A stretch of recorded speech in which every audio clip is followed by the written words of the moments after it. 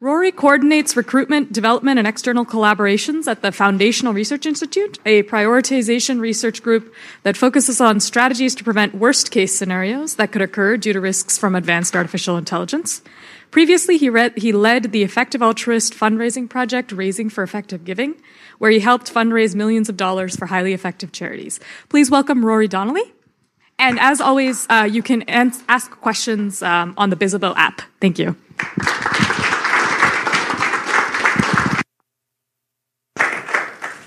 Hi, everyone. Thanks for being here today, and thanks to the organizers of this great event and for the great introduction. My name is Rory Donnelly, and I work for a prioritization research group called the Foundational Research Institute. We're primarily interested in S-risks, or worse than extinction scenarios that could occur as a result of artificial intelligence. So today, I'll be talking about one research area that's particularly relevant for managing such risks, but it's also one that's relevant for effective altruists more broadly, regardless of which specific cause they're interested in, and that is moral trade and cooperation. So first, I'm just going to introduce the idea of moral trade and moral cooperation with some thought experiments about how it works.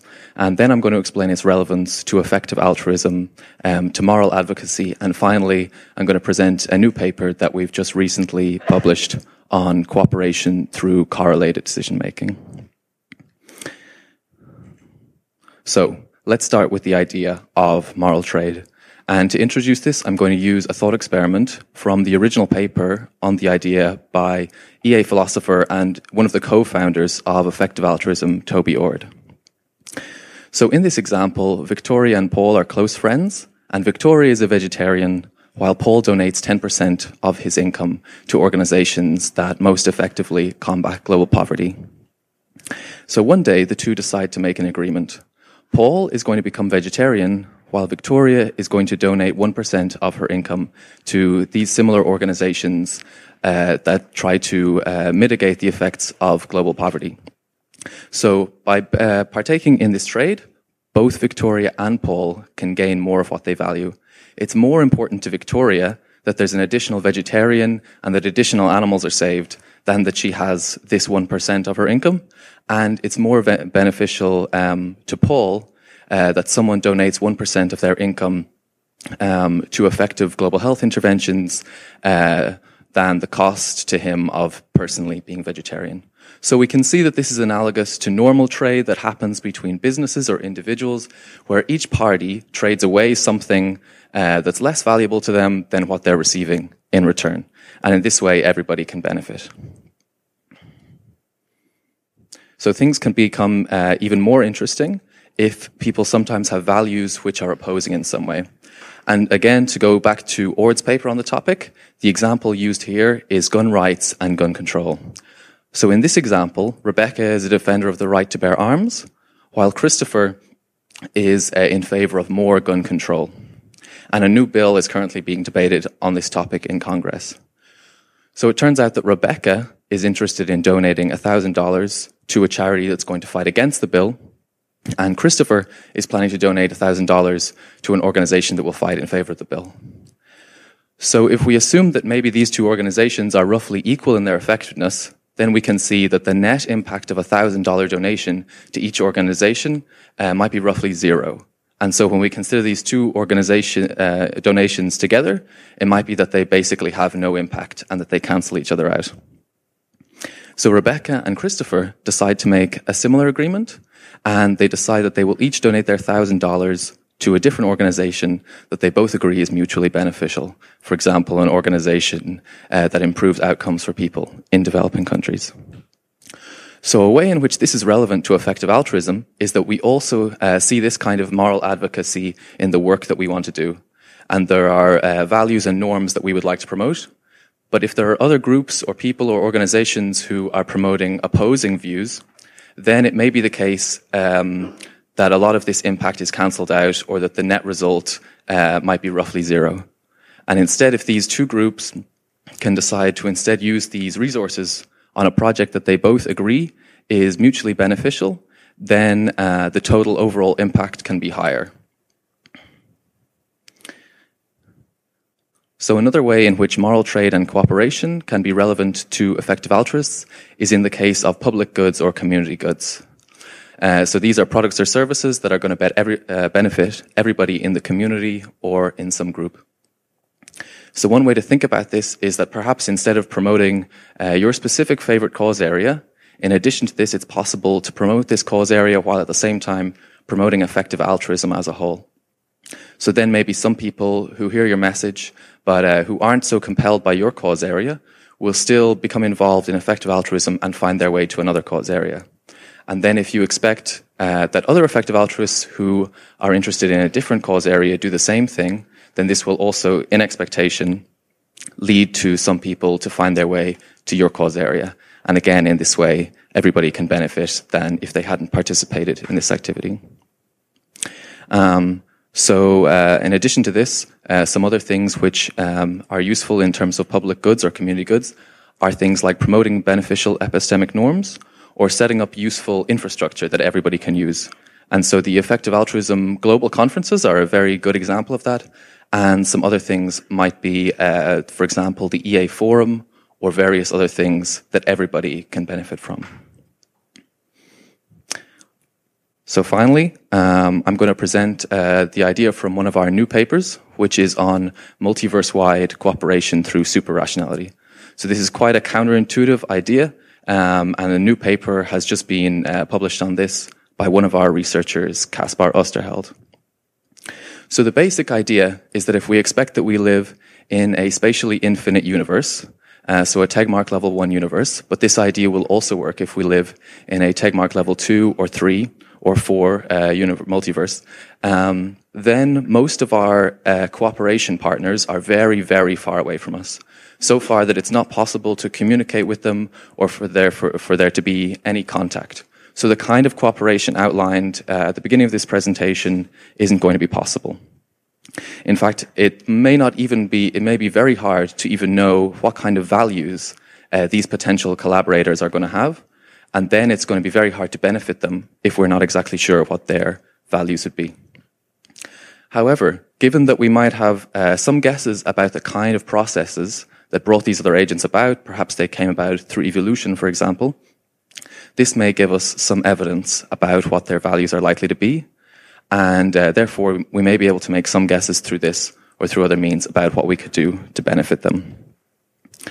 But unfortunately, that still won't be enough, because we still can't have causal contact with these other agents, and so it's not possible to make the cooperation work. So this is where the idea of superrationality comes in. And so for people familiar with decision theory, you'll see that that's relevant here. So for example, causal decision theory precludes superrationality, but other decision theories such as evidential decision theory or what Mary calls logical decision theories allow it. And so the basic idea here is that there are mutual assumptions by which superrationalists collectively come to decisions.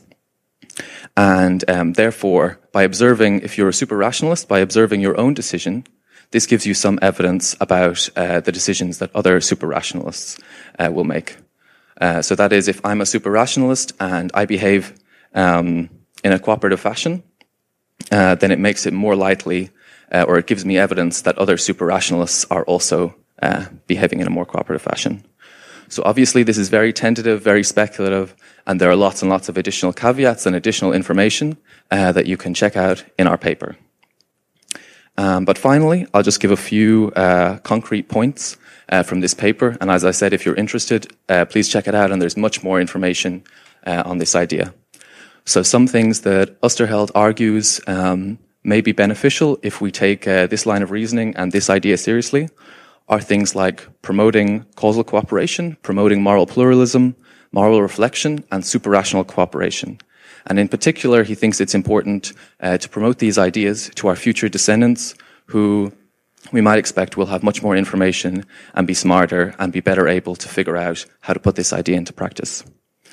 And one particular special case of all of this might be that it may be particularly important to promote these ideas and these values to future advanced AI systems that we may create so that they can reap the benefits and the gains from trade from this idea. So as I said before, there are many more details, many more caveats, and much, much more information in this paper, which you can find on our website. And so this is our website, foundational-research.org. And if you have any questions or anything you'd like to add, feel free to grab me at any time during the conference, or you can email me at rury@foundational-research.org. Thank you. Thank you. And we do have some questions for you from the Bizzabo app, if you have a few more minutes. Okay, so our first question: do you think that democracy is or could be an effective mechanism for large-scale, multi-party moral trades and for dealing with the tragedy of the commons in that context? If it could be but isn't, what's missing from democracy as a mechanism for this sort of thing? So thanks for making that one particularly easy for me. I think democracy is a great example of this kind of thing working in practice. And obviously with a lot of these things, you can add a lot of caveats and include ways in which things seem to break down and not work so well. But in general, this seems like one really great achievement of humanity and something that seems to work extremely well, all things considered. All right. And the second question we have is, how are we supposed to connect with and find other people interested in moral trade? Because it seems like very few people understand or are willing to do this. Do we need some kind of a moral marketplace? Thanks. So that's a great question. And I think in effective altruism, luckily, quite a few people are starting to pick up this idea. So, for example, Stefan Schubert is working on this, and I believe Owen Cotton Barrett and Ben Garfinkel also, I think they have a paper with Stefan Schubert. We're also interested in this idea, and other people as well have been writing about it and are interested in this idea. In the broader context of the world at large, it can be harder to find people who are interested in moral trade. But we do see some examples of this, for example, with voter trading that sometimes happens and things like this. And these seem like the kind of platforms potentially that could also be a very interesting avenue for further work. And do you have any final practical advice for setting up moral trades if we want to put this into practice now? Right. So as you said, the idea of a moral marketplace could be very interesting. And I know that this is an idea that's been floated several times in effective altruism. So if somebody's particularly interested in setting up some kind of platform to make this work, then maybe we could discuss it. And I think there's a lot of other people who are interested in having something like this get off the ground. Unfortunately, there are a lot of things that make this very difficult. But it's something that I definitely love to see. All right. Thank you so much, Rory. Thanks.